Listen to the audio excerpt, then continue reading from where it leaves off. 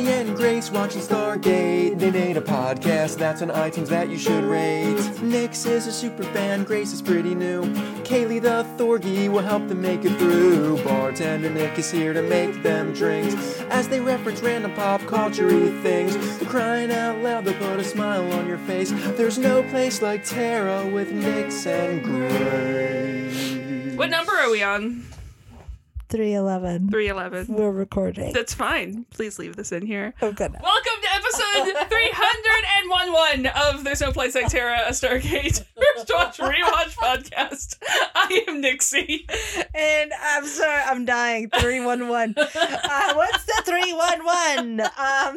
Today we're watching That was not my intention. SG Atlantis. Yes. Season 5. Yes. Episode 14. Yes. The Prodigal. Uh-huh.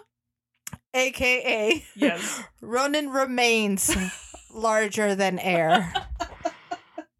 That's the best I could do right now. Or stay away from my not daughter, you bitch. Oh, you know, I do like stay away from my son, you bitch. Yeah. I had all intentions of having one.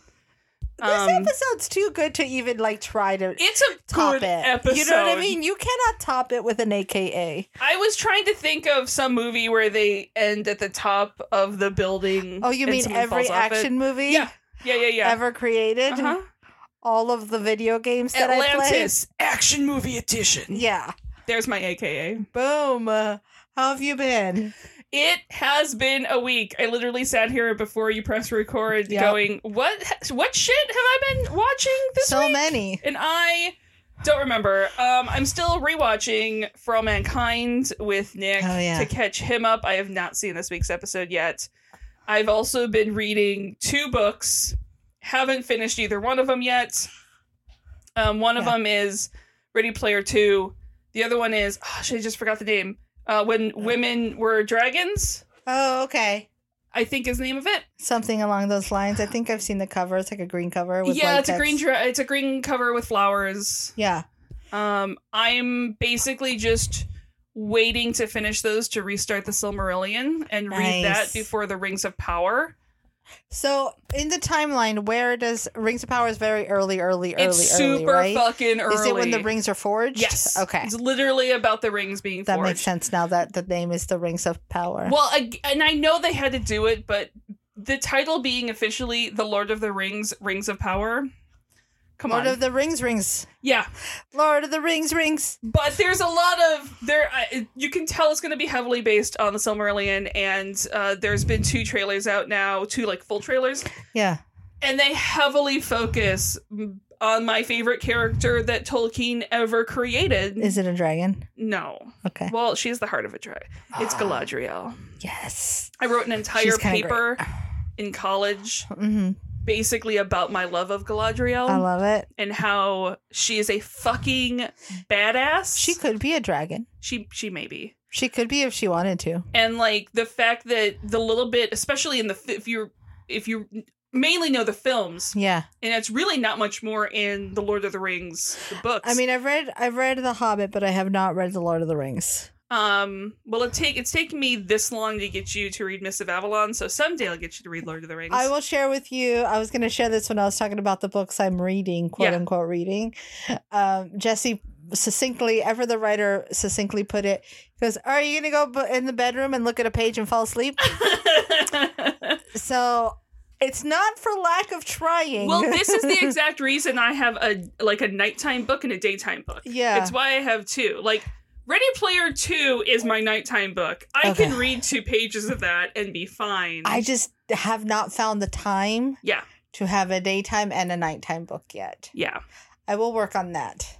Anyway, you only see Galadriel a little bit in The Lord of the Rings, and most of it comes down to, and it's a line that goes easily overlooked, where she doesn't take the ring when Frodo offers it to you, and she's like, I have resisted the temptation, and I will go into the West. Nice.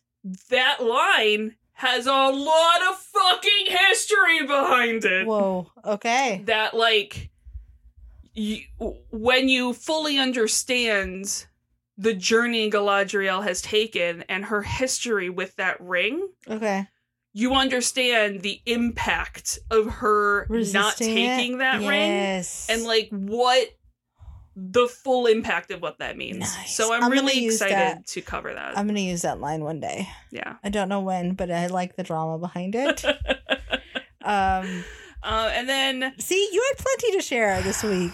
Yeah. Oh, and we can also talk about the trailer for the Dungeons & Dragons film. Oh, yeah. It's honestly... It's fine. Here's That's my where thing. I'm at. Here is mine.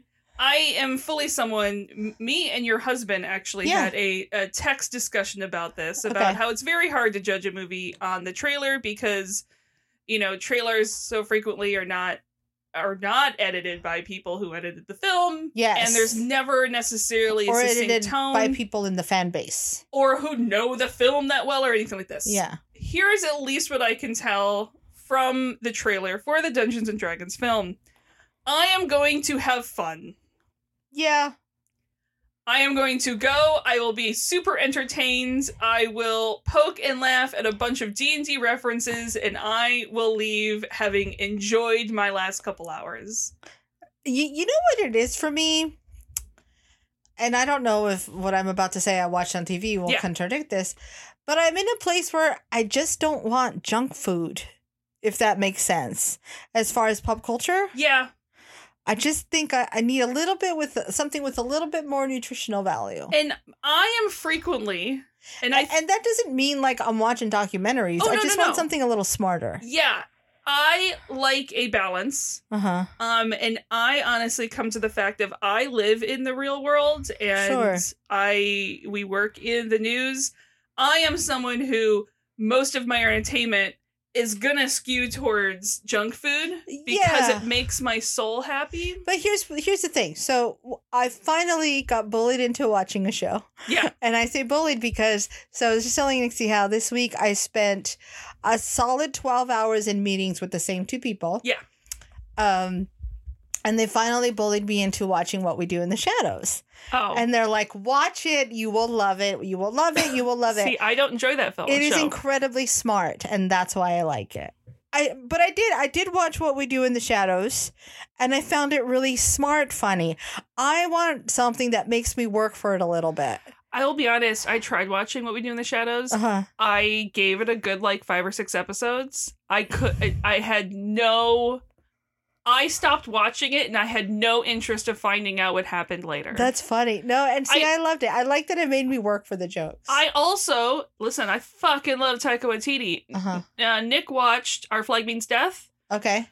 I sat there for most of the episodes. I took in nothing. I had a hard time holding my attention. It's something I might try again later. I haven't tried that one yet, but I did watch Flight of the Conchords. I do have a theory about... that one. I loved Flight... In fact...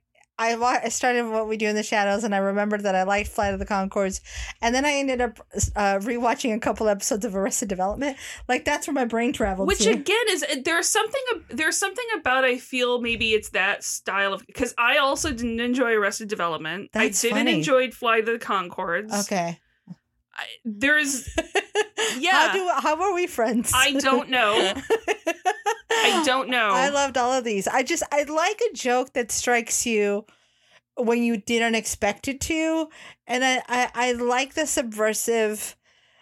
That was, you know what I mean? That happened, and I do enjoy that. It's just something about those shows that didn't catch with me, but but I also like Silicon Valley. I loved. Yeah, that was good. Yeah.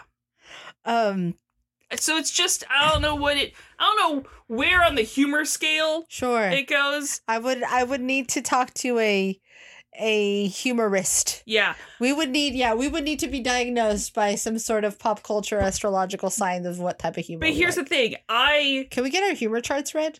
Probably. Yeah. Because here's the thing, and we know this, and I am unashamed about this fact, and I know we're on different ends of this scale. Yeah. I would watch an entire series or movie or whatever.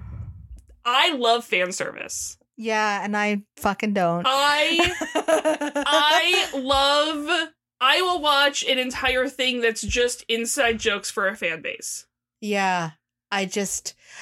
I get tired of it. And I don't. Okay. Yeah. At some point, I'm like, I'm done now. Yeah. And maybe junk food is derogatory, and I don't mean it that way. No, I just know what don't you mean, though. like.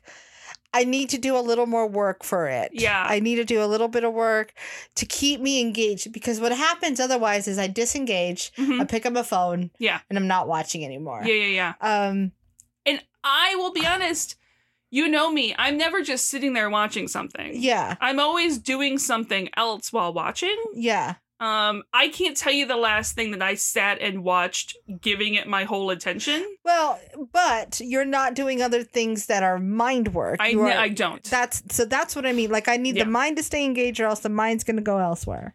Yeah, no, I will watch something that's entirely fan service. And I think that's why I love, like, Star Trek Lower Decks. Yeah, that makes sense. Star Trek Lower Decks is basically a show for Star Trek fans. And I'm like, please give me all of it. Yeah. See, I thought I was difficult, and then I think I'm not difficult at all, but then I realize it's because I live with the man the most difficult man who just doesn't like television is what we've decided. He just doesn't like television. No. The fact that I got him vaguely interested in the new Star Trek series, it gives me such joy inside. Yeah. He doesn't like television unless it's artfully bad or very old is what I've learned. Because we've had such in-depth conversations about, like, book series that I absolutely love, and he's like, this is kind of trash. I'm like, I never said it wasn't trash. I will say that I think this conversation is very important for pop culture. Yeah. To people, for, because a lot of times we all get grouped into, like, one giant, like, nerd group. Yeah. But it's like, nah, motherfuckers, there's so many nuances into what people like and don't. And I will say, I don't enjoy fan service in, like, a gatekeepy way or anything like this. Yeah, I agree. It's like, I enjoy fan service because I'm also the person who will have such joy explaining all of the inside jokes to the next person. Yeah, because you're a fan. Because I also want them to get it and love it as much as I do. Yeah. I gotcha. Aside from that, I also, in preparation for Ragnarok, which I just like saying that because it sounds like I'm a Doom prepper. Yeah. In preparation for Ragnarok, I have restarted God of War, playing it. I'm doing a playthrough by myself. Mm-hmm. Usually the first time through, I'm like watching Jesse play, and then I'll decide if I'm going to pick a game up. Yeah. But this is just me, and holy hell, this game is hard. Yeah, that's not a Nixie game. I am having fun watching Nick watch or play Immortals Phoenix Rising. That is fun. Because I stopped playing it, not through interest, just because I got distracted. I think that's about when Valhalla came out. Makes sense. And so no game was going to be continued being played when I had Assassin's Creed Valhalla also. So nice. That's been my week. November 7th, 2006. This is written by Carl Binder, directed by Andy Makita. We start in Atlantis After Dark. One of my favorite I love this scene. This scene brings me joy.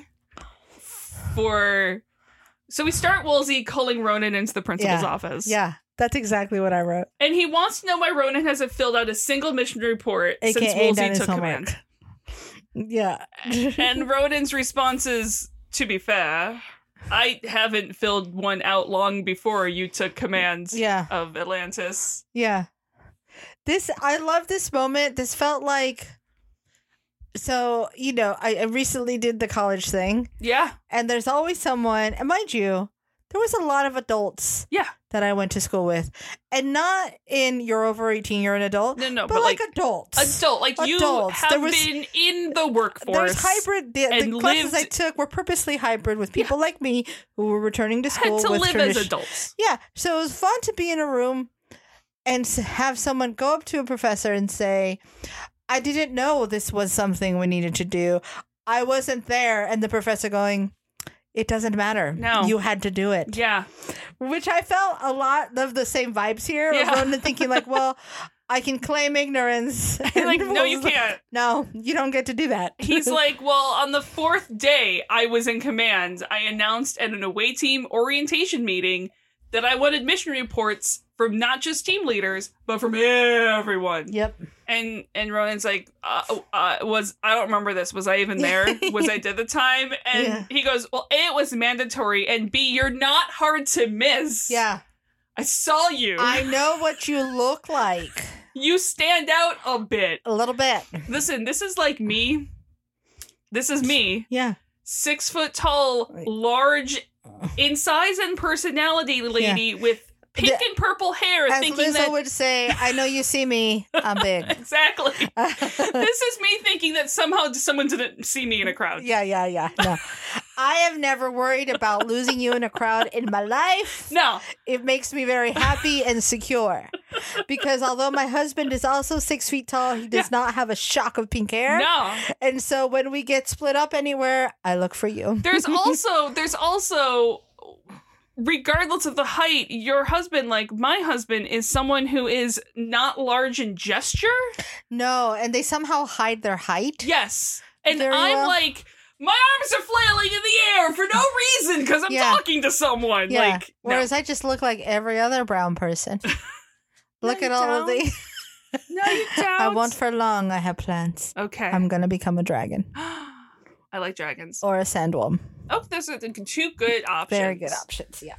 Anyway, I love how flustered and frustrated Woolsey is at this. And Ronan's I'll give him credit, though. Like, others have done worse. Yes. And going up to the brick wall that is Ronan, he does pretty okay. Uh-huh. And Ronan, you see, is not one for writing. Yeah. And Woolsey thought ahead, and he figured that. So here is a voice recorder. Yep. Simply talk your words, and we will transcribe your words. Look, Woolsey is reaching across the table here, Ronan. 100%. Yeah. Ronan, you see, is not the best at talking either. Yeah. Well, that's not wrong. And Woolsey is biting his tongue. Yeah. I'm doing my best not to laugh into the microphone. There is a Kaylee Thor. She's being so weird. She broke into the room. She broke into the room and then she put her face under my hands and now she's grinning like a madman. With a giant turkey leg sticking off to the side. As I pet her head. She's so weird. Yep. Elsewhere, John and McKay are racing remote control cars. Sounds right. They are super high-end fancy remote control cars, and there's obvious trash talk coming from them. And you know what? Here's another thing that I can say, and this is not happening until tomorrow. Yeah. Random thing that I'm into that I never thought in my life I'd be into, thanks to one Brother Matt. Oh, yes. I'm like making plans to have brunch while watching the F1 race tomorrow. That sounds like a thing that you're going to do. I'm weirdly now into Formula One. And as we know, Nixie doesn't get into anything lightly. I don't. Yeah. I'm fine. So McKay does have a very fancy battery pack under his hood, and they start making like checks at each other into the boards, their cars, or them. And there's a great moment of both of them taking the leads at different times when Taylor, holding baby Torin, appears and is completely startled by the tiny cars. I love that it's enough to make Taylor shriek. Taylor does not seem the type to shriek ever. Okay. A, she has not taken the time to shriek. Yeah. B, she claims she could have dropped her kid. And I'm like, honestly, No, you Taylor. wouldn't have. Honestly, Taylor. They weren't being quiet. No. Their cars aren't quiet, and they went far away from other people. No, she's doing the mom exaggeration to make you feel bad. Yes. One, Taylor is never dropping that baby. No. Taylor would fucking kill herself first rather than drop that. That baby is going to be flung into the air and then caught at a later time before it hits the fucking floor. That's never happening, Taylor. We all know you better than that. And two, you absolutely heard this. You're like, I'm going to teach these motherfuckers a lesson. Because I'm mom now. And I do love the pause when McKay pointed out that he was a colicky baby too, and his mom just let him cry him out, and he's no worse for wear, and they just don't say anything. The side eye that happens after this is like, okay. Yeah, so not doing that. Super never do that. And again, we have a great supportive father who normally takes care of these nightlight walks, but he's off visiting Athosians at the moment. Which is why it is only Mama taking care of baby in this episode, but Torin is asleep and she just has to get back to their room without waking him or getting run over. Yeah, the greatest adventure that Taylor has ever been on. Yeah. of all of her off-world adventures, nothing beats to put the sleeping baby in the crib without setting off the bomb. Listen, you, at that point, once you become a parent, and at that point, I feel like you are fine defusing bombs. That's what I mean. Yeah, that's exactly what that is. She's like, sit it down gently and firmly, but also don't speak above or with. Oh, fuck. Suck. Woke the baby. Yeah, I did it. And so even though she goes, the boys are clearly not done racing, and they will be doing that long into the night. Yes. She does successfully defuse the baby, though, when she gets back to her room. I do like that they half-ass go, well, if you need help, don't come to us. Listen, I have done that half-ass help offer. It's like, decorum dictates that I offer to help you right now. Uh-huh. However, what I'm doing is far more interesting. Yeah. So I'm going to offer my help in a really sad and pathetic way, hoping that you do not take it. Yeah. But I can still say I offered. Yes. Sorry. I presented the microphone to Kaylee. Kaylee, lay down. Which means nothing for anybody except me. And me. Anyway. So I'm guessing hours later, the guys are walking back with their cars, and McKay apparently just blew up his motor a little bit. And the lights go out. No clue what is going on. Zelenka doesn't pick up over the radio. The control room doesn't pick up over the radio. No responses anywhere, and they walk out to a balcony where they see most of the city completely dark. And they realize only the top of the center tower has any power. Yeah, this is not a rolling blackout normal times. This is a thing. This is... Yeah, no one's responding, and so that's not right, and we have credits. This isn't the Texas electrical grid. This is bad times. Yay. Taylor not only noticed the power going out, but also knows that she is now locked in her room and can't get a hold of anyone. Yeah. Also, I really love this top. I think it's new, and I would like it. I like that she is... I do think it's new. I was more cut off by the pelts. the baby... The cradle pelt. The pelt cradle. Yeah. That she puts baby into. Fine. It's like, how many wolves died making this cradle? I mean... You know that was probably Ronan's baby gift? At the shower? But it was just the pelts. No, that's what I'm saying. No, yeah, there was a cradle. No. It was just like a bundle of pelts. Yeah. That was Ronan's gift. They're lucky if they were cleaned properly. I feel like Ronan would have at least cleaned them. Yeah, that's true. True. Yeah. But he would have just been like, here are 10 pelts for your child. Oh, yeah. I killed them all with my bare hands. Yeah. Mom's job's never done, though. Just as the baby goes down, I just gotta save the world. Yeah. So the guys make it to a storage room, gearing up. Not quite with weapons yet. I'm just saying, you might, spoilers, want to? I feel like anytime something goes down in Atlantis, you're gonna want weapons. Probably. So they're handing out walkie-talkies, flashlights to everyone they can. They're gonna fan out, get communication lines open.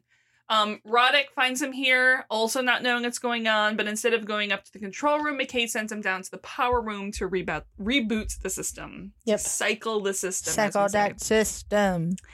Remember how I said Taylor was locked in a room? Ah, yes. Well, when the baby is sleeping, her door opens and shadow figures snuff her unconscious. So there's that.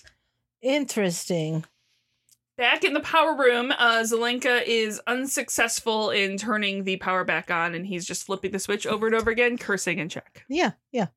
I do like that that's really all he's doing. Yeah. It's like, nope, still doesn't work. Still doesn't... Magically still won't work.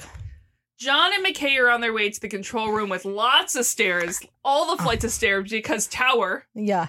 Tower. McKay is out of breath. Sweating. Listen. I'm not saying we'll all be at McKay's level. No. I would be.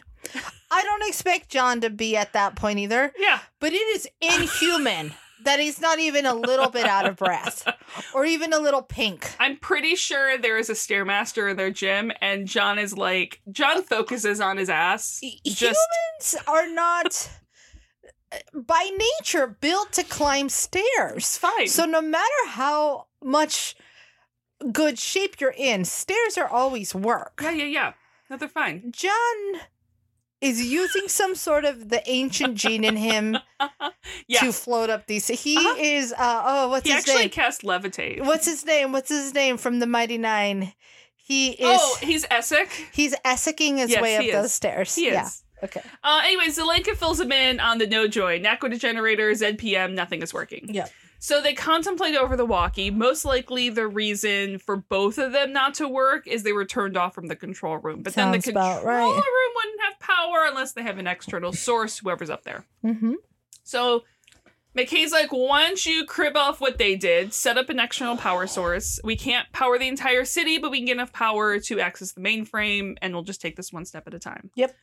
John and McKay are on level 35, so there's like 28 more floors, then another 4 levels just to get to the gate room. I'm so sorry, McKay. And you say that as if the gate room isn't basically the same room as the control room? Yeah. It's an open floor so you plan. Have 5 sets of stairs after that. Yeah.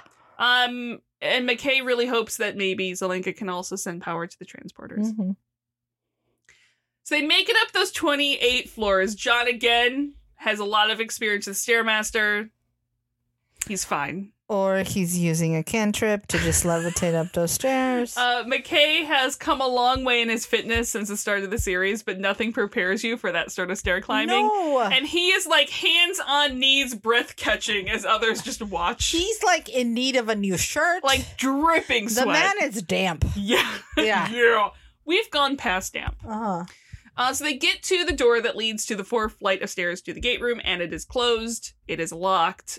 It was either closed when power went out, or it was sealed to keep people out. Mm-hmm. Although if that's the case, someone were bad infiltrated Atlantis. Yeah. So Link calls McKay then. He has a temporary patch, partial power to McKay's labs. Transporters are still out because priorities. Mm-hmm. And the boys split up. McKay's gonna head back to his lab. Yep. I'm guessing it's like 20 stores down. I don't know. I feel like at this point he's like, at least the lab is down. I'll fucking just roll. John goes to check the other stairwells. At another door, Lord and his Marines are there. Do you think John is one of those single step as I go down the stairs people? It do you depends. know what I'm talking about? I do, and I think it depends on the stairs. I think the narrow ones, because you have a good handhold, he might do the like go down 3/4 of it and then grab the handrail and jump down. Okay. Do the hop. Yeah. I'm like, I feel like Ronan's too impatient to ever take the stairs 2 feet at a time. Oh, Ronan always does. Always doing the one stair, yeah. 1 foot, 1 foot, 1 stair. Yeah.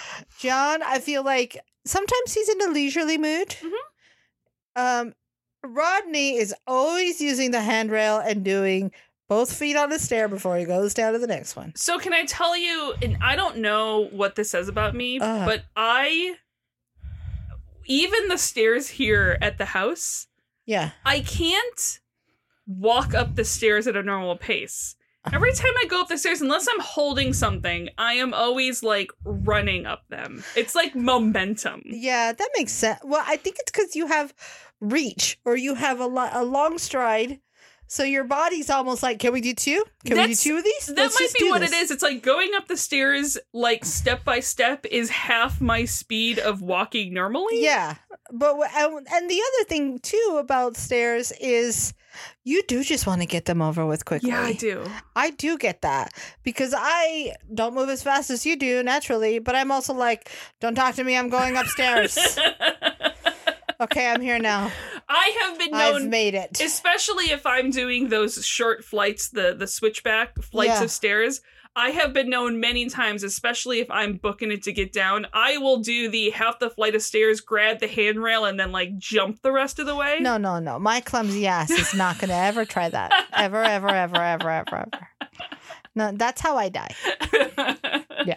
Every once in a while, you'll get that, like, just that shock into your ankle where it's like your ankle's fine, but for like 2 steps, it feels like a dagger in it. But then you're fine and you don't learn your lesson, so you do it again for the next I experienced that one time in 2nd grade when I jumped off the monkey bars backwards. Yeah. And ever since then, I said never again. Yeah, my body would not like to do that ever again. I fucked up my ankles pretty good in dance. Oof. And so they do that a lot. They're like, I don't even feel pain. I'm dead inside. Basically. Whereas mine are like, no.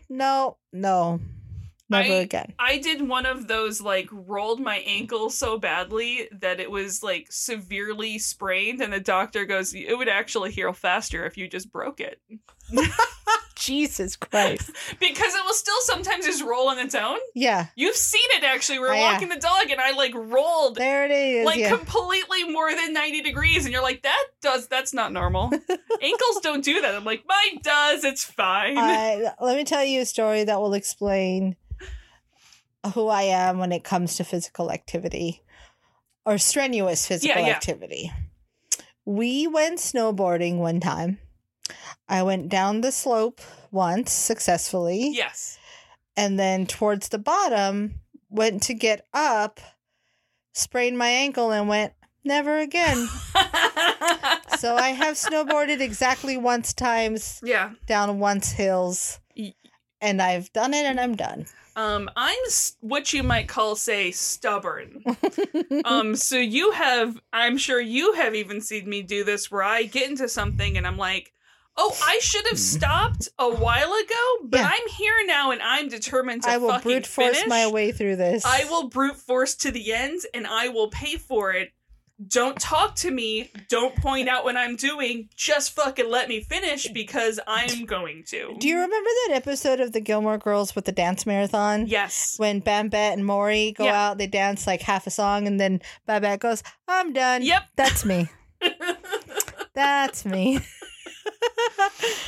Although I do love to dance. I'll fucking dance my face off. You've seen me literally carry a heavy box of IKEA shelves because it's like, well, there's an odd number of us. So I'm just going to lift this up the stairs on my own. Like Wonder Woman. This is why we're friends. So at another door. Yes. Lauren and his Marines have been there trying to get in since the power went out. Obviously, to them, most likely this will end in C4 in an explosion. I mean, the answer to all of the world's problems is C4. Yeah. I mean, we're not there yet. John is constantly looking around, thinking that he's missing something. But I do love how it's like, well, this is obviously going to end without blowing up the door. Yeah. Can I just do it now? Let's just work through our due diligence to say we did. Yeah. John gets to McKay's lab. He's already up and running there. John was right. Someone took over Atlantis. A bunch of critical systems have been set to read-only for McKay. And those are even the ones he could get access to at all. Yeah. Zelenka shows up then, and he was able to get at least some of the transporters working. I do like how concerned Rodney is with how fast everyone can get upstairs. Yeah, I know. He's like, how did you do this? And he's like, I got the transporter working. Yeah. Ta-da. Uh-huh. Also, I apologize for that sound. It also pissed off Kaylee. It just had to be done. Unfortunately, not the one in the gate room. That one has a lockout code and would also render most of this episode moot. Yep. A moo's opinion. A cow's opinion. So that's when John remembers that they have surveillance cameras up there in the gate room and the control room, and they aren't critical systems, so... Is that better or worse, to not be able to get somewhere and watch shit hit the fan? Okay. As much as it sucks, probably better, because at least you know what's going on That's up true. there. That's true. And they are very surprised to find a jumper parked in the middle of the gate room, because that is not where jumpers go. That is a no jumper parking zone. Yes. And in the control room, there's a bunch of people they don't know. They're not from Atlantis. And in Woolsey's office, there's just an unconscious Taylor thrown on a chair. Thank God that she's, like, lying weirdly, so they're not like, did she just fall asleep in there? It makes me think this is going to take a dark turn, but it's what it reminded me of, and I'm sorry. A friend of my parents, when we were little, one of their friends, like a couple friends, the wife had an aneurysm. Yeah. And she was like, I have a migraine. I'm going to go lie down. Oh, yeah. And she didn't make it to the bed. Thankfully. Yeah. Because if she had, her husband would have been like, oh, she's sleeping. She's napping. Yeah. And then brain aneurysm, no good. No good. So at least they're not like, well, she was walking the baby around. Maybe she fell asleep. Anyway. Just fell asleep in Woolsey's office. Yeah. She's like, fine. Because I imagine as a parent, you're like, I'll fucking take it. You're sleeping? Okay, we're sleeping. Woolsey's not going to care. No. In fact, though, even if Woolsey cares, he'd be so like, I don't know what to do. That it's just like, fine. I'll work over here. Yeah, I guess I'm not working in my office today. I guess I'm working in the Taylor's room today. We're trading. And we cut next to Taylor waking up. Torrin is sleeping on a chair next to her as she quickly goes to grab her son. I do like that. Instead of using a fake baby, we just have like a bundled up towel. Oh, yeah. Of like, there's a baby there. Oh, you can clearly tell when there's a baby there and when there's not. No baby there. There. That towel is baby. Like, I feel like they had used a prop while the actual baby needed to eat. And they're like, fuck it, just roll. Well, it's also like when there's not the actual human child there. Yeah. The baby is half the size. Yes, that's what I mean. Like, they would, for blocking and lighting purposes, they would have this, like, towel out. Because it's not even a full blanket. No, it's not. And so, babies don't have the same work hours that humans do. And so, they're probably out changing the baby's diaper. They're like, fuck it, roll. I mean, also, babies only get so much time. I think they're twins, like most things. Usually because they can't work as long. That's not, sure. Baby, quote unquote, baby. And we see on the security cameras Michael walk into the room. The boys see him as well. Yep. Taylor eventually does when she turns around. Mm-hmm. And I will say he's not quite looking as healthy as the last time we saw him. Yeah. Almost a little more human, pale. Uh-huh. Blood vessels shouldn't pop out like that. Yeah. He's not a girl. He's not yet a woman. And Taylor's like, how did you get here? Yeah. Oh, remember that whole missing puddle jumper at the start of the season? Yes. That just disappeared? Uh-huh. And by disappeared, we assumed Michael stole.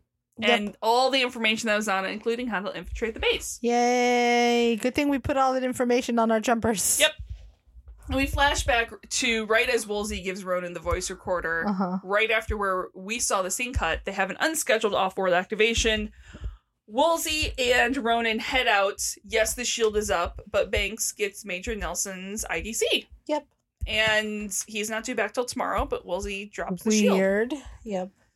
And through the gate comes Puddle Jumper. It parks in the middle of the room, not going to the jumper bay, so that's not right.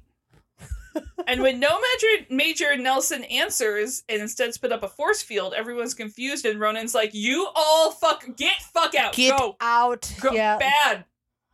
Bad. Yeah. Listen to me. But it's too late as the field actually grows and fills the room, and it's not a force field. It's a big old boom. It's a knock everyone on their ass field. Yeah. I'm gonna have to make husband DM Jesse watch this. Yep. Because I need one of these. Oh, well, in my spells. Well, you can make a spell one, but we could also work spells and mechanical combined to make a physical one too. I mean, that would be fun too. Yeah. Because we do know that my character has a history of booming people. You do. Big boom. Lots of people. And this is true. My character is a little more explosion friendly. I want a big boom just to knock people out. But together we can make a big boom to knock people out. Together we can make a big boom. And so very calmly... That's the name of our album. Together we can make a big boom. Yep. It's a duet. Yes. And then calmly and coolly out of the back of the jumper walks Michael and his hybrids. They drag everyone out of the control room while Michael locks the doors, which, by the way, one of his hybrids is in, like, Grandpa Art Dad sweater. I don't know if you noticed that. I did not. Shit. He has, so it actually goes more into, like, vaguely, like, tunicky. Okay, yes, I do know who you're talking about now. Because you said Art Dad, and I thought Mr. Rogers, but now I know what you mean. I mean Liam fucking O'Brien Art Dad sweater. Yes. Like, the top of it, it's Art, I'm calling him Art Dad. Art Dad. So Art Dad hybrid, got it. Yes, Art Dad hybrid.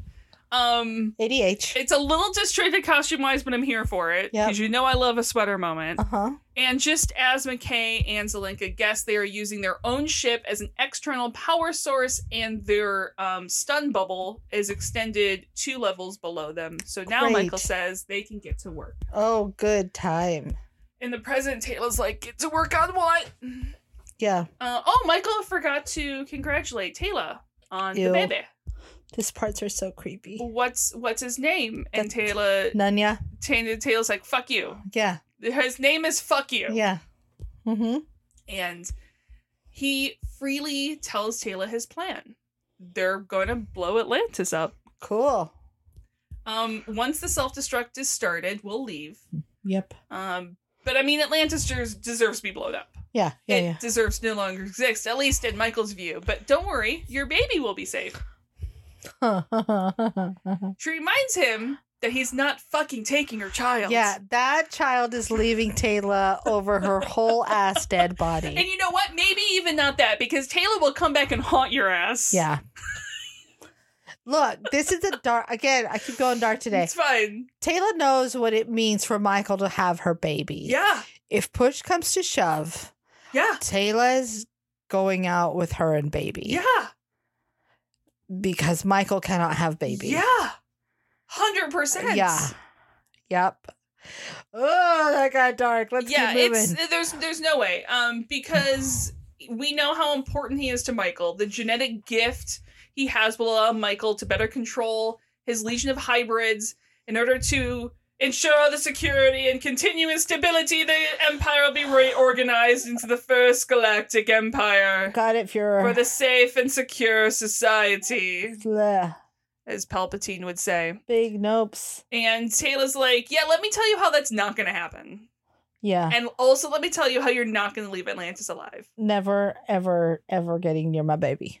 And Michael's had enough and just starts, like, physically being intimidating, walking up to her. Yeah. And even Torrin is waking up from the smell of bullshit in the room. Yeah. Well, and I like that you hear him, but he's not, like, terror crying. He's, like, protesting. Yeah, that's he's what he's like. I'm not okay with all of this. He's just waking up going, do you smell bad, dude? Yeah. And this is coming from someone who still shits their pants. I'm literally wearing shit. This is from someone who wears shit for a living.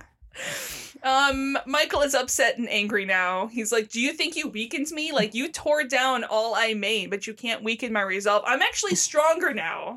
Than yesterday. Now it's nothing but my loneliness ain't killing me. And then he dance battles. Yeah. Sorry. I would love to see a dance battle, Michael. Yep, to stronger. AKA, he's just more pissed off at Atlantis. Which is why we're here. He has control of the city, where you people ended his life, and now it is fitting that he extinguishes this blight from the galaxy once and for all. You're being a little... I would say he's being a little dramatic. But he's also not wrong about you ended my life and caused this. They definitely caused this. Yes. But the emo approach isn't really working in your favor. No. Now, it's shitty coming from us, but dude, you need some therapy and help to get over this traumatic thing that we did to you. It's one of those things where it's like, you're not wrong. However, you are overemphasizing. You're coming in hot. So the ground that you're standing on trying to say these words is not quite equivalent. Yeah. So Lauren is now in the lab with Science Bros, watching all of this on camera. And yes, everyone thought he was dead, but no, he's a fucking cockroach. And John comes in fully geared up with more men. Yep. Lauren and John are going to lead two teams, coming at the control room from two different sides, blast the doors open, head up. Zelenka's going to stay here, do what he does. Strike teams, do your jobs. And John emphasizes, they are not giving Michael any quarters. If you get a shot, you take it and you make sure he's dead. Yeah. John's not fucking playing games anymore. No. No trying to, like, turn Michael. No trying to do any of this shit. Michael's not leaving this fucking base alive. Yep. Makes sense to me. Not only has he come back or all this kind of stuff, but he's clearly fucking threatening Tayla and her baby. Yeah. That is too far. Yeah. Yeah. So, not shockingly, the first of the people from the control room to wake up is Ronan. I do like that later on in this episode. Yeah. Ronan reminds them how big and bad he is because he was the first to wake up. Yes. Anyway, that's all. He has a headache, but the pain of having his blaster dealt with him is worse. Oh, yeah. Yeah. Yeah. It's his baby. And no, the door does not open, so what now? Yeah. Ronan and his blaster are like Indiana Jones and his hat. Yes. Like, you don't split the man from his blaster. That's his baby. You might as well just cut off his arm. Yep. So Art Dad Hybrid pulls Michael aside. They can't quite get the self-destruct to turn on. Yep. The encryption as a McKay level of encryption. Uh-huh. And we're not that good. Yeah. As much as I don't want to admit it, I am not their crazy scientist man. No. So they've tried math things, but like nothing so far is working. They're gonna keep at it for as long as it takes. I mean, look, they're going to they're gonna get up here at some point. Like, we can't keep the people out of the control room for that long. Yeah. And like, clearly they're not happy that we're here. Yeah. Can we just GTFO with this baby? And Michael's Can this just be a baby heist? Yeah, just a baby heist. Do we need... Have you ever heard of the story of the Lindbergh baby? Anyway. And Michael's like, yeah, well, they're going to get up here. Of course they are. But you're going to have the self-destruct figured out by then, aren't you? And he's like, again, we have the baby. That's why we came. Let's baby and go. But no, Michael has a white whale. Oh, yeah. Its name is Atlantis. Yeah. And he wants to kill it. Uh-huh. And again, our dad's like, I want you to read this book. It's by Herman Melville. Yeah.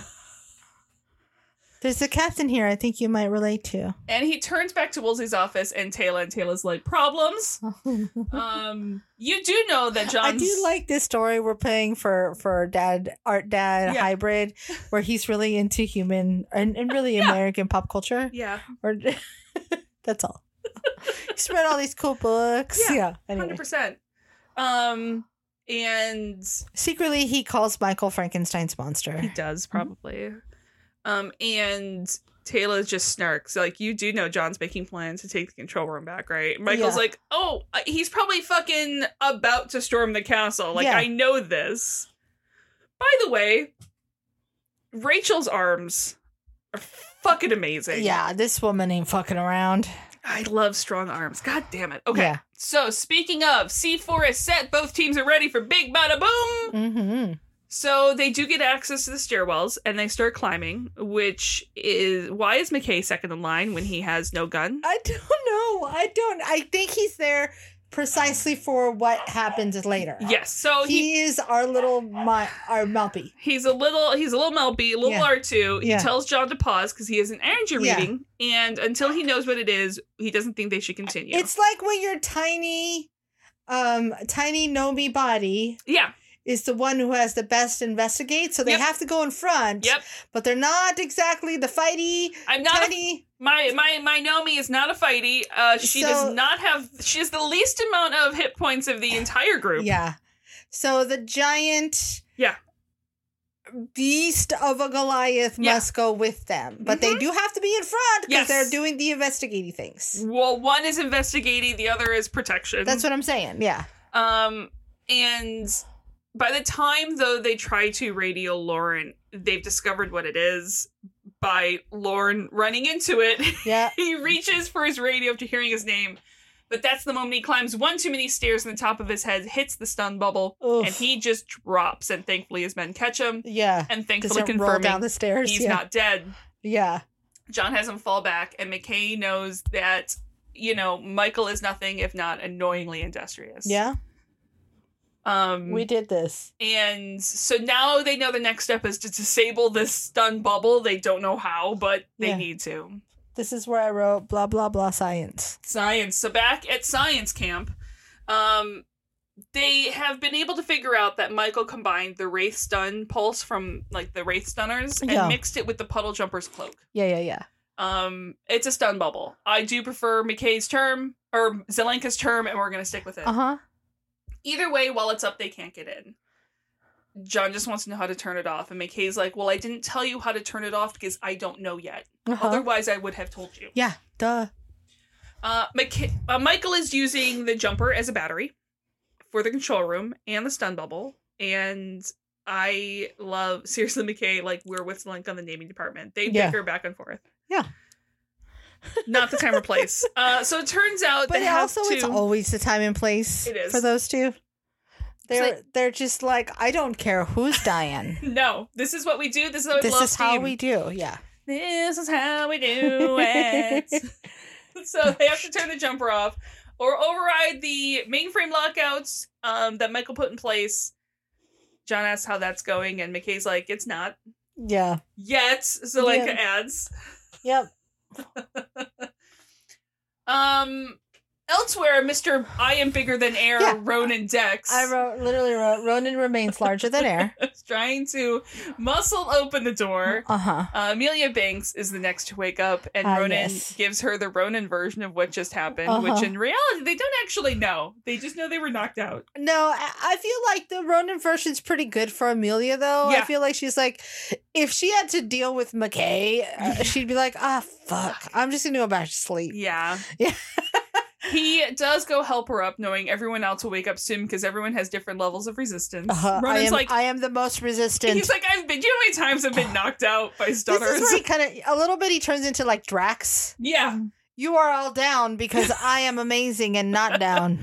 Well, I also get the vibe of at some point, like, we already know it takes more stunner blasts to hit Ronan. Yeah. He's like, just taken a bunch of Yeah, he's got the resistance you were talking about. Well, I was more going of from Princess Bride, iocane powder. He's like, just had a lot of. It's just a Ronan shooting himself with a Wraith stunner. Yeah, sit all day long when he's bored, just for funsies. Yeah. Just to feel something, he'll stun himself. Also dark. Yeah, a little bit emo. He knows Amelia has skills, and he's like, "Can you open the door? I want to know who did this." And they did not take away her tinkering tools, thankfully. Yep. And so she sets to work. You want to know why my Sam the Gnome hides her tinkering tools? Yep. This shit's why. Yeah. So back in the control room, Art Dad has nothing, and you can tell Michael is getting impatient. Yep. In Woolsey's office, Taylor spots the radio sitting on Woolsey's desk. And she tries to go for it, but Michael is there behind her, reminding her that there was a time that Taylor understood him. Oh. You know, he's thought about it. And he's willing to be kind to her in return. He'll let her come and care for her own child, and Michael will take care of both of them. Nope. I'm with Taylor. She would rather die. Nope. Absolutely no trust in him. Yeah. That shit's not let me tell you how much that's not happening. Yeah. Again, he raises his voice in frustration that she doesn't understand that he, became this out of necessity. He needed to survive. Taylor's like, no, that's fucking vengeance. Yeah. Yeah. It is tough. It is tough that this is coming from the people who did this to him. Yeah. But it is what you do, and that is the right thing to say in the moment. It's like, look, you can look for vengeance or you can find peace. Yeah. But it's very shitty that it's the same people who did it. You can also look for justice. Uh-huh. Like, he goes, don't you punish criminals on your world? Don't you seek justice? And she's like, fucking Batman over here. This isn't justice. Yeah. Like, killing everyone on this city is not justice. Not only killing everyone in the city, but you've been killing millions across the galaxy. Yeah. Like, that's not fucking justice. This is you looking for an excuse to kill millions of people. Exactly. Mm-hmm. Because there is a way that you could seek justice for what the people on Atlantis did to you. Yeah. He retorts that, none of those people would be dead if you didn't experiment on me, so all this blood is on you. The blood is on your hands. He is very dramatic. He's very dramatic. Uh-huh. And after this quiet moment of standoff, knowing that neither one of them is going to change the mind of the other in the slightest, or go along with the other person, Michael just tells her that you have options. You can either come with me and live, or stay here and die. Either way, I'm taking your child. Nope. I'm like, dude, you are signing your own fucking death warrant. You're just, you might as well just hand her a blaster and let her kill you. There is a way, Michael, that you could have taken you escaped earlier in the season. There's a way that you could have just gone off onto a planet and lived quietly for the rest of your life. Yep. And they would not have come after you or found you. If you take this child, they will. There's nowhere you can hide. You've done this. Yeah. In the lab. Your need for vengeance is your death. Yes. Yeah. in the lab, John has a plan after a gnome's own heart. Let's just blow up the jumper. Yep. I mean, that would cut the power and disable the stun bubble, right? And they're like, yeah, it's a great plan. Big explosion. How do you want to explode the jumper inside the stun bubble? He's like, that's a drone. It's easy. Yep. Yeah, we can't power the fancy chair that has the drones. Okay, so let's just get a jumper. Yep. Okay, well, the jumpers are above the control room. And we can't get there. Interesting. John's like, there's other jumpers in the underwater bay. Like, we'll just take it up out of the water, fly up, hit the bad jumper, through the window, big bada boom. McKay suddenly is not good with this. It's a great plan. Small problem. The bay only has a couple jumpers in it. John's like, we only need one. It's fine. Zelenka either not realizing McKay's issues or my thoughts is not caring. Yeah. This is most likely a case where Zelenka has been telling him for the past 2 years he probably needs to get on this. Yep. Didn't want to do his own work for him. Points very clearly out to John that those jumpers were damaged in the flood and neither of them can fly. John's like, that's not an issue. It was 2 years ago. McKay fixed them already. Yep. And after reading the look on McKay's face, John realizes that no. This is where I've never been more angry at Rodney McKay. The fact that John doesn't throttle him there goes to show you what a better human being he is than I am. I mean, because I'm all for like your quirky thing, you get into your stuff, but you fucking do the work that is required of you. I mean, they were next on the list. Yeah. But how long has that been? 2 years. Yeah. Look, I'm so pissed. I don't want to know what McKay's to-do list looks like on a day-to-day basis. I don't give a fuck what his to-do list looks like. This is Project Manager Grace coming out to fight. I'm channeling. Here's most likely what I would have done. Because I can fully acknowledge there is a very good chance that McKay has a very long to-do list. Yeah. And because we already know I work very much like McKay, like after the first month, it keeps getting pushed down the priority list. And at some point, it's so far down your list and the list is so long that like it gets lost. However, the way you go about that is if you know you're not going to get around to fixing all the jumpers in the bay very soon, just fucking fix one of them. And then get around to the other one later. And let someone know. Just let someone know. I cannot get around to fixing the jumpers. Or you have a lot of fun tasking your underlings to go do shit. Be like, here's a challenge for you. I'm not going to get around to it for at least a year. Go fucking fix that jumper. And if you don't have it fixed in a year, I'll fix it. It's not the not doing it alone. It's the not doing it and not telling anyone. That's the part. Because there are plenty of... in fact, there's a project recently that I had to share with the room. I was like, y'all, we're not fucking touching that project for like 2 months. Yeah. So know that if something comes up with that project, you just make it my problem because I have not touched it in 2 months and we're not going to touch it for a while. Yeah. That's more the problem to me is that he just hid it. Because if he had shared it with the group, he either could have gotten help. McKay's not going to do that. I am so mad at him for that. Yeah. Okay, that's all. Also, I've never, again, I am McKay. No, but I want to give you a little more credit, though, because you're not going to hide it and lie. I'm not going to hide it and lie. But here's the thing. I legit don't think he hid it and lied, is my point. Okay. The point I'm saying is McKay's to-do list, I have a hunch, is so long. Yeah. After the first month, because he kept going, I don't have to get to that today, I don't have to get to that today, I don't have to get to that today. And that might be John's problem, is he didn't give him a due date.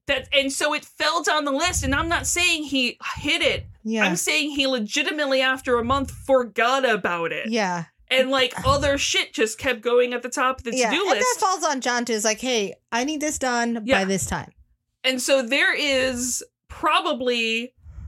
like dozens upon dozens upon dozens of things that are on that to-do list that have been completely forgotten about. Yeah, because I will say, in fairness, that I think I do a pretty good job of being like, hey, Nixie, yeah, this has to happen by this day. Yeah, because otherwise I'm...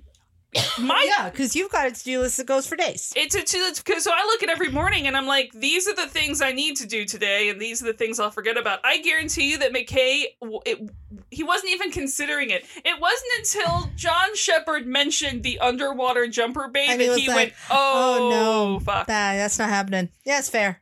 I didn't do that, did I? Okay. That's what I'm saying. That's why I feel like McKay. Yeah. So, okay, new plans. Lenka's going to stay working here. McKay's going to go with John to the underwater jumper bay to see if they can get either one of them to fly. And yes, there's a transporter taking most of the way, and Zelenka's left with a smug grin on his face because I'm pretty sure Zelenka's known about them the whole time. Yep. And be like, that's not my thing to do. Uh-huh. I've been trying to tell him. You did this. Yeah. Meanwhile, Banks is just getting the door open. Yep. There is a hybrid keeping guard outside, about Ronan size. Uh-huh. They start to tussle, both getting some good elbows and hits in. Eventually, the hybrid picks him up and tries to throw him across and gets a couple shots in. Oh, but then, Banks reminds Amelia the badass, the hybrid, not to forget about her, and just takes care of the situation with some fantastic kicks, hits, spins until Ronan can run and slide and get the hybrid stunner to knock him out. Doing it. Ronan's impressed. Yeah. And wondering why he didn't already know that Banks could fight. And she's like, well, 5 years of kickboxing. Uh-huh. It's really impressive even for 5 years of that. I feel like she's pretty good. Well, I also have a hunch that when you're stationed on Atlantis... Yeah. You have more of your free time will be dedicated to stuff to training. Like that. Yeah. So I think it's 5 years for her, but it's probably 10 years of an average person. Yeah. Also, that makes me really want to start kickboxing. Kickboxing is fun. I have tried it. It is fun. I've done it for a few months before, but I was much younger at the time. It becomes very clear when I do stuff like that I'm not someone I feel like I am not someone who in my day-to-day basis you would look at and go, oh, you had almost 2 decades of dance training. Yeah. I feel like if I tried to do something like kickboxing, it would suddenly be like, you've had dance training. It's like when the ice skater joins the Mighty Ducks. Yes, that's exactly what it is. Yeah. That's exactly what it is. Whereas I just like violence. And they're like, calm down. It's a dummy. Well, that's what the dummy's there for. Yeah. I like kick, but with a turnout. Yeah. Even in modern things where you had to do some awkward flex foot sort of it didn't work well for me. Not for you. We'll have to do it. Woolsey and the others start waking up now as well. Mm-hmm. So Ronan goes out scouting on his own with their one weapon so far, running some intel on what's going on, rolling very high in stealth, and really making his way almost completely around the jumper to see fully what's going on. Yep. When he get back to the room with everyone else, he fully fills them in on the situation, Michael, hybrids, all that jazz. Yes. Really doesn't know how many hybrids are with him, if there was only ones that could fit in the jumper, if others came through the wormhole.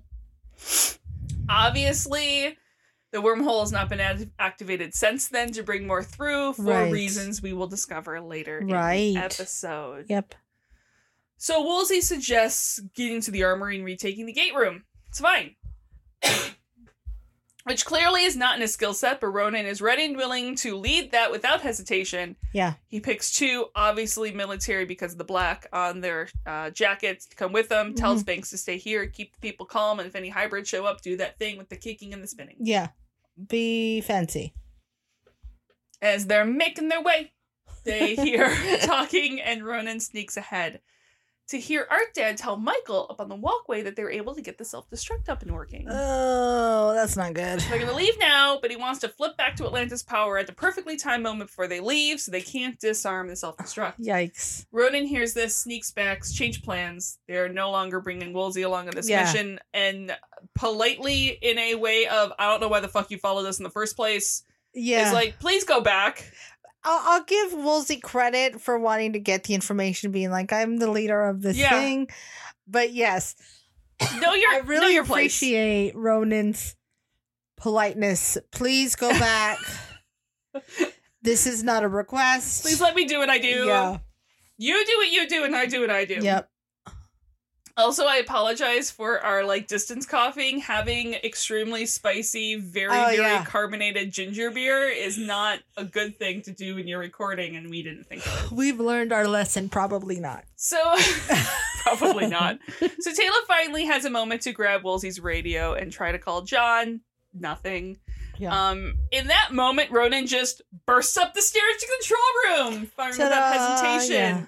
Quickly, one of his 2 red shirts goes down, taking a shot that was aimed for Ronan, and he uses the consoles in the room to get cover as he goes to town. Yeah, he just goes full rage. Full rage. Taylor hears this because he's not like she's far away. Yeah. And Ronan goes straight after Michael. Yeah.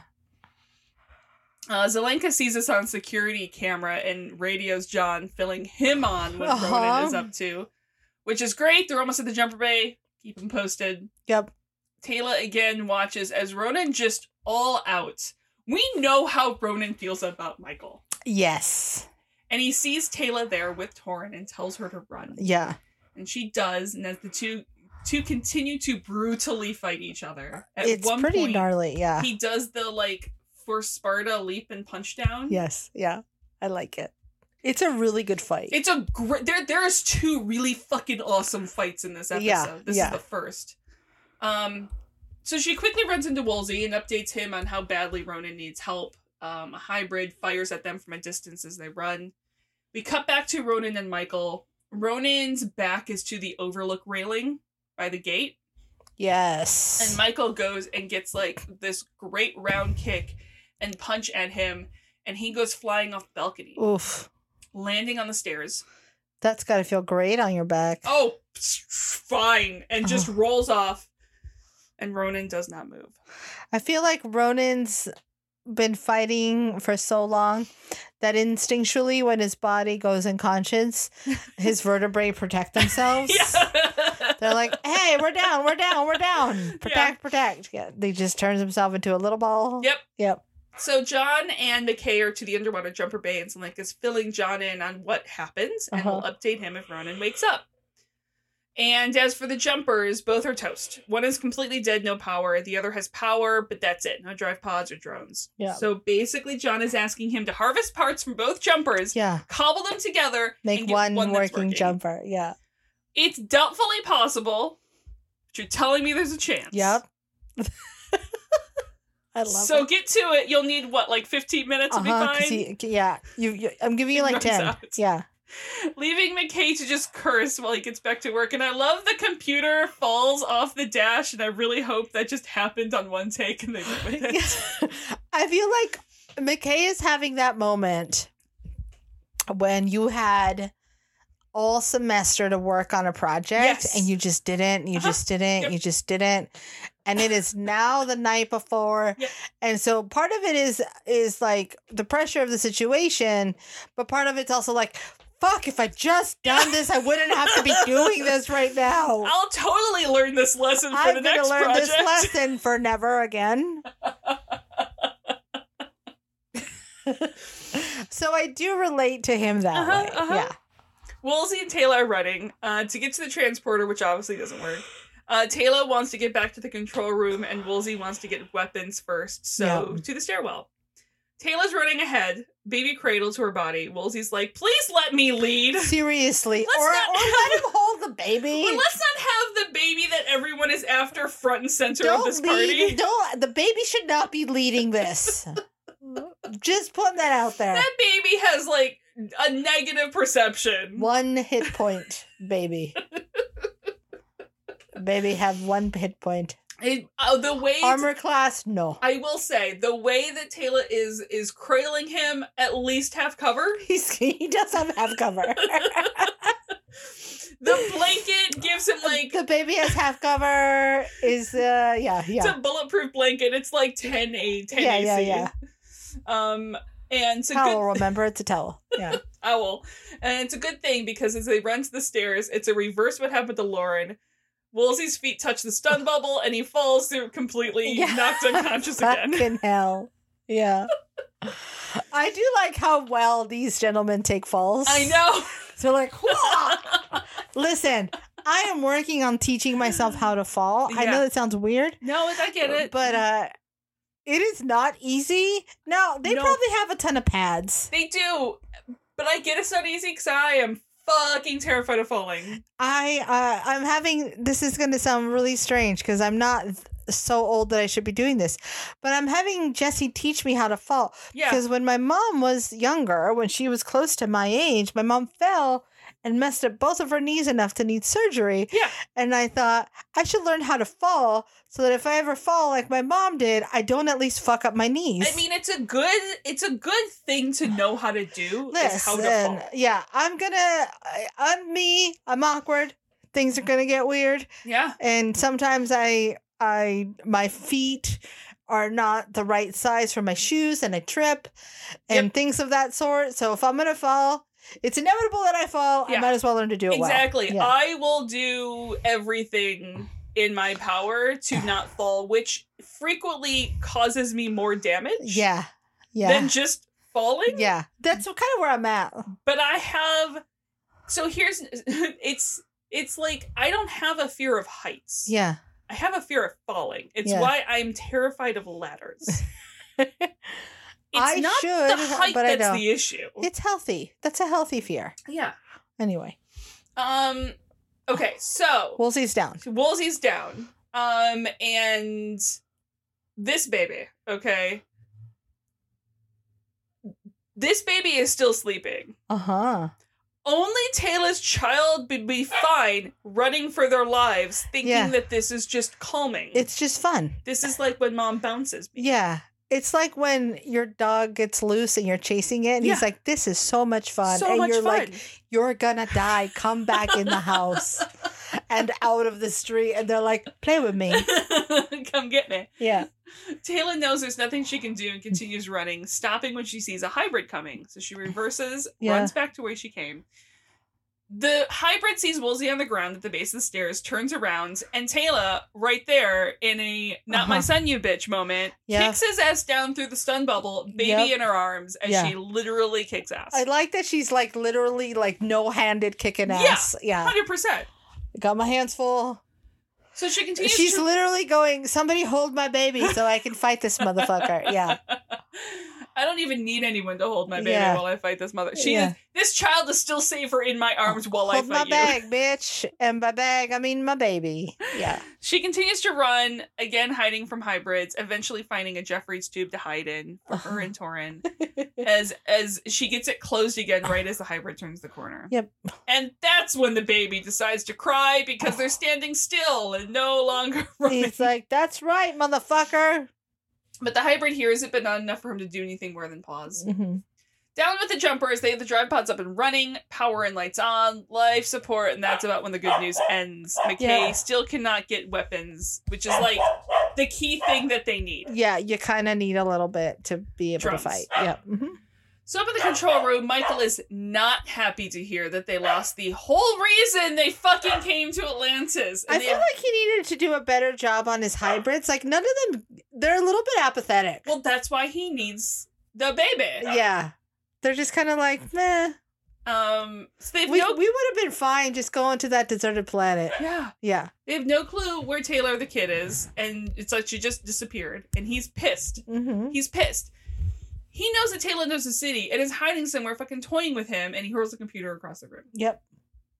The hybrids are like, we're just back up slowly, and we'll keep looking, and please, I don't want to be here anymore. Man, I should have never volunteered for this mission. Michael will do this himself. He plans to flush her out. Yep. And he activates the self-destruct. 10 minutes to midnight. We hear we hear the alarm everywhere, including down the jumper bay. Yeah. Remember, John and McKay don't know the self-destruct part of the plan. Yeah. So they just know the self-destruct is activated, and McKay can tell it's for 10 minutes. Uh-huh. And if McKay can't get the drones working, if he can even get them working, he's going to need more than 10 minutes. And so time's up. John's going to work with what he has. He's going to crash the jumper into the tower. It's the best chance they have right now. Yep. McKay's like, that will take you out too. Yeah. Honestly, this is not the first time that John has crashed the jumper into the tower. Yeah. We'll be fine. He's really enjoys using those jumpers as little weapons. Yes. Yeah. They're perfectly shaped. Mm-hmm. Well, this They're time is perfectly little melee bombs. Yeah. Little melee guys. McKay points out this time is different. There's no inertial dampeners. You have to hit Michael's ship with enough force to actually damage it, and at that speed, like, it would be a suicide mission. Which, as we'll point out, has not stopped John ever. Yes. In fact, that may egg him on. Yeah, he's like, oh, I like these. I haven't felt this feeling in a while.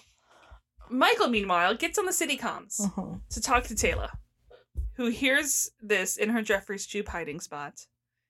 He knows she can hear him, and he knows that she knows the self-destruct is set. She has 10 minutes to consider his offer. Surrender to him, and he will disarm it.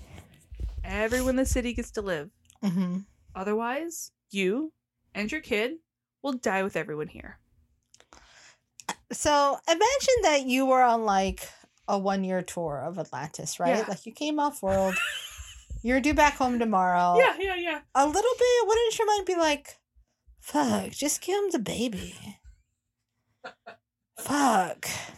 This sucks. This so sucks. Like, you probably wouldn't be saying it out loud. Yeah, but in your head. But there's at least like 15% of the people are like, fuck. Listen, you think shit in your head way worse than anything you say. Yes, exactly.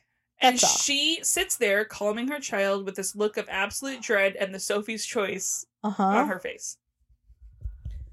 So McCain finishes whatever he was doing. John tells him to have a strike team ready the moment the stun bubble drops. Yeah. And McKay warns him, don't hit the gas too hard. You're going to flatten like a pancake when you go out into the water. And McKay has this moment where he's trying to say goodbye without actually saying goodbye. Yeah. And again, John points out that this is not new. How many fucking suicide missions have I done? Seriously. McKay's lost count. Yeah, that's the point. Yeah. Like, I'm very good at these. And I love McKay's moment where instead he just offers his hand and it's like, well, here's to many more suicide missions I love this. in the future. I really like that moment. If he were erotic, he would have been like with a vodka shot. Yeah. And that's when Zelenka radios McKay. He's figured out how to override some of Michael's lockouts. But none of the good ones. None of the good ones. Not the self-destruct. I can't get the gate room door open. Yeah. Which does no good with the stun bubble in place. McKay and John are very frustrated. Yeah. This is one of those situations where they're like, look, we're not mad at you, Zelenka. We're just mad mad at the situation. I don't know anything about moments like this. And you are strictly the vehicle that I am unleashing my frustration on. I've never been in this situation yesterday. And that was not an intentional reference. No. That's why I thought it was funny. Also, we don't have the transporter gate room, and we get a McKay for crying out loud. Oh, it's been a while. Zelenka's sorry. He's doing what he can. Michael just locked all this shit up really good. Fine. Can you lower the gate shield? Yep. He's like, yeah, I can do that. That's the key. John John doesn't have to do his kamikaze run. Because remember how close the gate was to the jumper? Yep. So you just have to fly close enough, dial the gate, and with the gate shield lowered, the Kwoosh will eat most, if not all, of the ship. Yeah. And John is very happy with this plan, and he goes to run off. And McKay's like, where are you? Wait, where are you going? What are you doing? Yeah. Okay, well, you can fly now. It's flying up and dialing the gate. Yeah. You can handle that. That's easy. Yeah. My skills are better leading the strike team. Yeah. I'm going to go do the fight parts now. And John reminds him not to hit the gas too hard and don't plant like a pancake. Yeah. And they set up to drop the gate, shield, dial, and on John's mark, he runs off and McKay settles into the pilot seat. Let's do this. In the control room, a hybrid is very worried about time. It's like I think it's just over 2 minutes. No, it's not 2 minutes yet. We're getting cut down, though. Yeah. And Michael talks over the citywide to Taylor that he doesn't understand why this is an easy choice for her. If she remains hiding, then she's sentencing her child to death. What kind of mother would do such a thing? What a bitch. Taylor just sits there in pain. So he continues that, your son and everyone else can live. You just have to come with me. Like, I'm not going to harm either you or Atlantis. You have my word. Don't trust him. Finally, Taylor comes over the comms to tell him to turn off the self-destruct. You want me to trust you? Prove you can be trusted. Yep. Turn the self-destruct off and I will come with you. Yep. Mind you, she does not say the baby will come with her. Yeah. She is absolutely never letting him near that baby. Listen, just put the baby somewhere else and then carry whatever weird fake blanket that you've had. I'm telling you, no one can tell the difference anyway. And then you can be like, bamboozled. No, baby. Just blanket. In the stairwell, ready for the attack, John and his team stop right below the stun bubble while McKay's jumper breaks the surface of the water and heads up to the central tower. It's breaching. Like a whale. Yes. Zelenka is also ready. Everything is in place. While Taylor continues talking to Michael. There's 2 minutes left. Come on. Michael's not going to turn off the self-destruct without Taylor right there in front of him. Yeah. Absolutely not trusting her. And he lets her know that he is leaving her to her fate. Yeah. Don't worry, though. I already stole your baby's DNA. It'll take a little longer. I'll just clone him. It's fine. But I feel then why didn't you leave? Literally. Because he can play the long game, but he doesn't want to. Yeah. He wants instantaneous gratification. This is where I agree with his hybrids. His hybrids should have just killed him. Yeah. Like, this dude's just getting us killed for no fucking reason. Exactly. Yeah. And Michael, Mike and all the hybrids go to leave while the self-destruct continues, but before they leave, Michael sees Ronan still unconscious and wants one last prize. Again, your vengeance, man, is your doom. I know.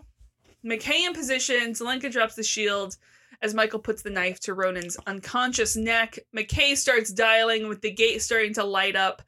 Michael realizes what's about to happen, and all he can do is yell as he sees half of his ship cease to exist and the power go out. I am going to admit, it was a little underwhelming how much of the ship was destroyed. I was like, okay, fine. I guess it still doesn't work, but I really wanted it to be like, and like crackle, like halfway through it and get real jagged and weird. Anyway, that's all. I don't know if it was here, but there is sometimes where I find the underwhelm. Yeah. And like how nonchalantly his plans were destroyed to be satisfying. Yeah, that's fair. Like, you're not even worth a bigger exactly. effort than this. Yeah, that's true. We're saving the drama for shortly. Yeah, I like it. And so the doors open to the gate room. John and his men pour in. Some getting stunned on the way. Taylor starts to come out of her hiding spot. When the jumper was destroyed, not only was the stun bubble taken out, but since the power went out, the self-destruct is now out as well. Because remember, they're going to switch the power back to Atlantis. Yep, the self-destruct was still on puddle jumper battery. Yes. The generator died. Yes. The self-destruct generator is now dead. Full gunfight in the gate room. Uh-huh. McKay is heading back. Zelenka's already rebooting the city's power as we get a beautiful night shot of the city lighting up. Yep. John is sneaking around looking for Michael. He is hiding behind the broken jumper and sees him up in the control room, like where he shoved Ronan off. Takes a couple shots. He gets hit a couple times. Michael gets hit a couple times and goes running. I'm impressed at how quickly Michael's running around. Yeah. He was just downstairs about to take out Ronan. Yeah. And John sees Ronan on the ground, makes sure that someone goes and helps him. Get a medic! And tells Zelenka to close and lock the jumper bay doors. Yep.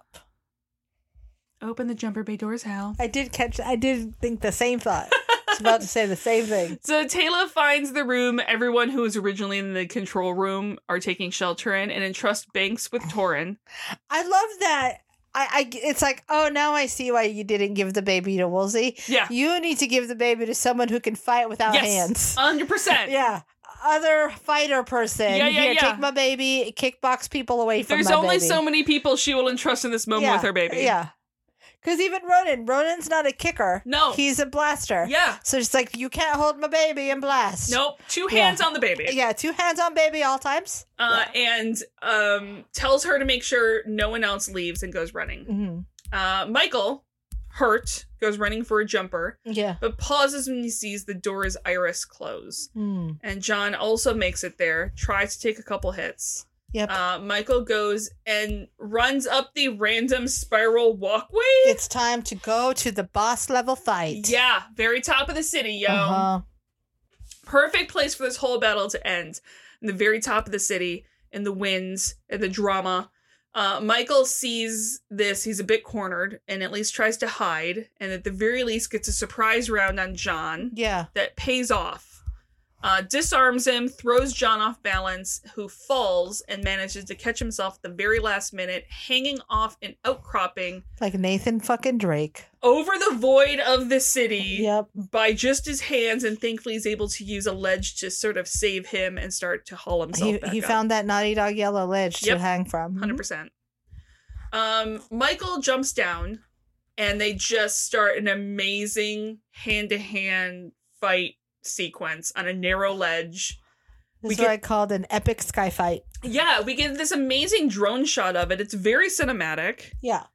It looks like also a great little set to fight on too. Like it looks like a fun set to run around on. Amazing fight choreography. All around good times, except for them. Mm-hmm. They probably... the fact that John's a little bit getting his ass kicked. 100%. That's what I'm saying. It's great all around for us. Yeah. Yeah. Michael has, at one point, has John on the ground, choking him. John reaches up for the bullet wounds. Gets a nice arm there. Nice. They just start to run at each other at one point and jump at the last minute as they collide. Heads are being slammed on the metal plating. I just thought of the werewolf vampire fight in What We Do in the Shadows. That's all. Whereas I thought of two goalies running at each other at Fight Night at the Joe in the 90s. So I feel like that very much encapsulates I like it. Our minds. You should have just thrown a stick off the edge. Like, look, it's the baby. Go catch it. And because John and the camera's focus is on them, or I should say Michael's focus is on John and the camera's focus is on us, everyone misses Taylor joining the fight on the tower and just hits him with a bit of pent-up frustration. Never touch my baby, bitch. And Taylor and John get to knock Michael around between them for a bit, just pinball style. Mm-hmm. I'm surprised she doesn't, talk more shit to him. She's beyond talking shit. Mm-hmm. Taylor's not a shit talker, though, either. That's true. I think I would be. We know you would be. You coming for my baby? You still coming for my baby? You think you're coming? See, that's, I think, the difference. I'm a very big talker. Now, I've never been in a fight for my life while someone's trying to take my child, but... Really? But I have a hunch that in this, I would not be a talker. Yeah, I can see that. I'm like, let my fist do my talking for me. Anyway, Michael's thrown off balance, falls, and ends up hanging off the ledge, much like John was a moment ago. The wind is whipping. This long pause happens. And eventually, with John leaning on the wall, most likely hurting a lot. Oh, yeah. Taylor just looks down at Michael and kicks a hand off. Like a badass. What was that terrible show? Dark Angel. Oh, yeah. She's like over the ledge like Dark Angel with her hair flapping. Anyway, that's all. Michael calls out to her, and John knows better than get in the middle of this. And eventually, just Taylor kicks the second hand off the ledge. Yep. And then watches him fall. Unlike the ship, there's no way he can survive this. I'm pretty sure they'll be able to find the body. Oh, I'm pretty sure. Yeah. I'm pretty sure, given the shot we had, he landed on a building. Yeah. And I'm pretty sure they can peel whatever is left of him. I think you gotta, because you just never fucking know with Michael. And Taylor has a face that has no fucks anywhere to be found on it. Nope.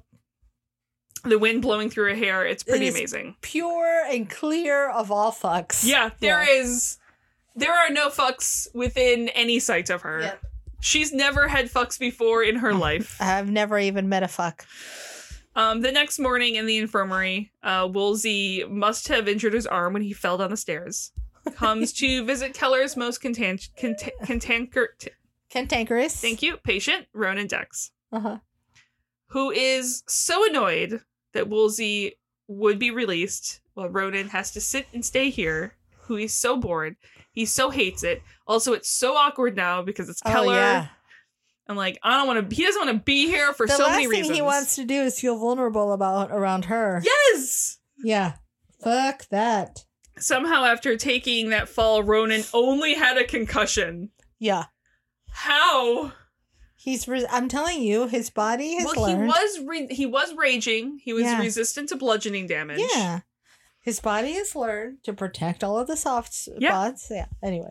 So Woolsey wants to commend him on his exemplary work and courage in the face of danger, and he continues to amaze and honestly inspire Woolsey. And Ronan's just like, thanks. I love this. I love Woolsey's vulnerability and honesty, and like, hey, dude, you're a badass. Yeah, and Ronan's just like, okay. Like, Woolsey's not the thank you, we'll leave it at that guy. He's like, no, thank you because you did all of this stuff right here, and I'm going to tell you, in front of everybody. And Ronan's like, I just did what I do. I just did my jabs. Sure. I like also Woolsey knows Ronan well enough to be like, don't worry, your team's not going anywhere without you. Yeah, you're not missing any fun. And Ronan's like, look, I know this wasn't like a mission, but I filed a report. Oh, yeah. And offers him his race recorder. Copious notes. And Woolsey's very surprised and delighted and then walks away. And then we hear what his report actually is. Mm-hmm. And I quote, it's a haiku. Mission report. Michael invaded Atlantis. Tried to blow it up. We stopped him. End of report. It's a haiku. Look, he did what you asked. Absolutely. You asked for a mission report. Uh-huh. He gave you a mission report. Beautifully put, Ronan. Couldn't have put it better myself. I mean, what more did you expect from him? I'm not one to judge. It looks a lot like my notes for this podcast. What more did you expect from him? Whereas people will be like, somebody asked me recently, like, how do you guys do notes? I was like, Nixie does notes. I watch the episode and then exist. Commentary. Yeah. No. I cannot take credit for any content that happens. We wouldn't have it any other way, though. Yeah. So John and McKay are out racing the cars again. This time, Taylor walks between their race, not being surprised. Yeah. She wasn't surprised the first time, let's be honest. Also, this fucking baby grew all of a sudden. Oh my god! Holy cow, what did they feed the baby? Is the baby 2? All of a sudden, the baby has grown, like, to double its size. Like, I don't know ages, but shouldn't that kid be walking and, like, talking at this point? I feel like this baby went from being, like, needs to be bundled and tightly swaddled and non-existent, small enough to fit in an invisible blanket, to, like, holy hell! Well, it's like that baby is eating solid food. Well, it's like every time you knew it was a real baby, there's like feet dangling off the bottom of it. Yeah. So I'm like, I don't know ages. No, shouldn't that kid be in school at this point? No. So okay, I'm gonna make a guess. I'm gonna attempt an educated guess. Yeah. So my thought was Taylor's baby was maybe 2 or 3 months. Okay. Right, as we're walking around, invisible blanket baby. Yeah. Maybe even like 2. But now this is like a 10-month-old baby. Well, here's the thing. We are over halfway through the season. Yeah. The seasons-ish are years-ish. So I'm rough going by where we are in the season. Uh-huh. I could say that baby is like 7 to 8 months. Yes, but from one night to the other, the baby went from 2 to 7. I am not like judging that part. Yeah, I am saying in world. Yeah. About the age of the baby. This baby. Yeah. Yeah. Okay. It's the baby is. I mean, they don't grow like dogs. It shouldn't be that big that fast. You don't know how Asian babies grow. That's true. Asian babies could grow like puppies. Yeah, I think they do. Okay. Shockingly, Torrin won't take a nap.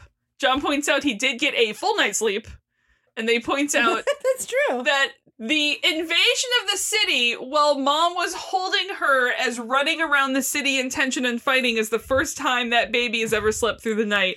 If any baby is Taylor's baby, it's that baby. That's the thing that threw me, is I thought, well, maybe this is like weeks later. Yeah, no. No, this is the same fucking night. Baby is grown. I do like that no blanket is needed anymore either. No. Like, it's I'm baby, I am baby. We no longer have to possibly have stand-in blanket. Yeah. We can fully show baby. Oh my god. Anyway, super also, mom. That kid and McKay staring at each other, Like, that's my face when a baby stares at me. Oh, that baby is coming from McKay. That, like, why are you staring at me? Because it's coming. It wants to fight. That's what it means. When a baby looks at you, I'm just going to feed you. Why are you looking? Please don't look. Look at your mom. Don't look at me. Babies sense fear. Yeah. Much like puppies. And they're like, I'm coming for you. Probably. Yeah. Probably. You know Taylor is going to teach that kid how to handle a knife at a young age. Yeah. That baby is coming from McKay. I just love the idea. I just imagine in like 5 years, like McKay's just door opens in the middle of the night. It's just a silhouette of a 5-year-old with a knife. Terrorized by the 5-year-old. I want this so much. I am not expressing my own fears in this moment or anything. Yeah.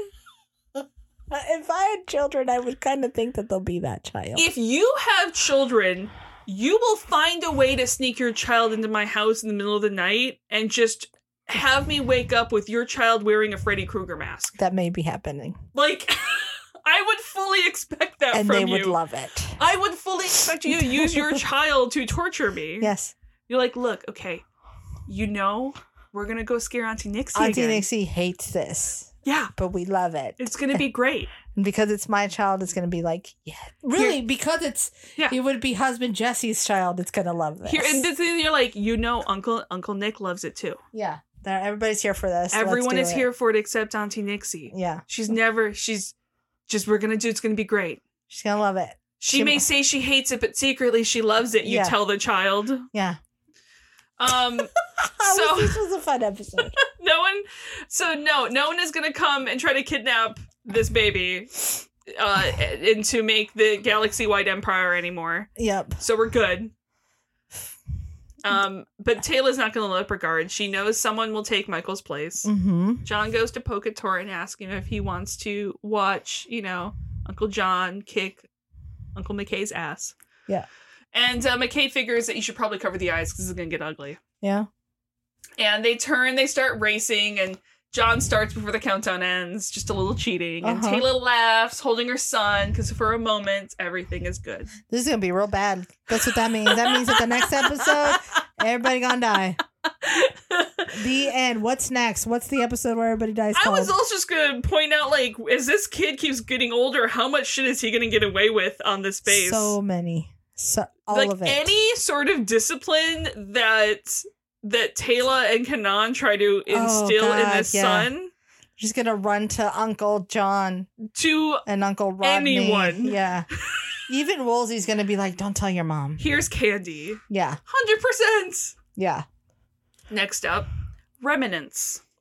That's not foreboding. Also, about our past coming back. We have 6 episodes left. Holy cow. Of Atlantis. Holy cow. And honestly, the episode after Remnants is one of my favorites of Atlantis. Maybe all of Stargate for reasons that are very obvious to people who have already seen it and will be very quickly obvious to Grace. Got it. It's the episode after Remnants. Okay. So next week is our break week. So in 2 weeks, we will see you guys with Remnants. Yes. Until then, find us on Twitter at Terra Podcast. Find us at Facebook, There's No Place Like Terra. Email us at There's No Place Like Terra at gmail.com. Patreon.com/There's No Place Like Terra. Rate us, like us, review us. Wherever you get your puns. Okay, we love you. Bye. Bye.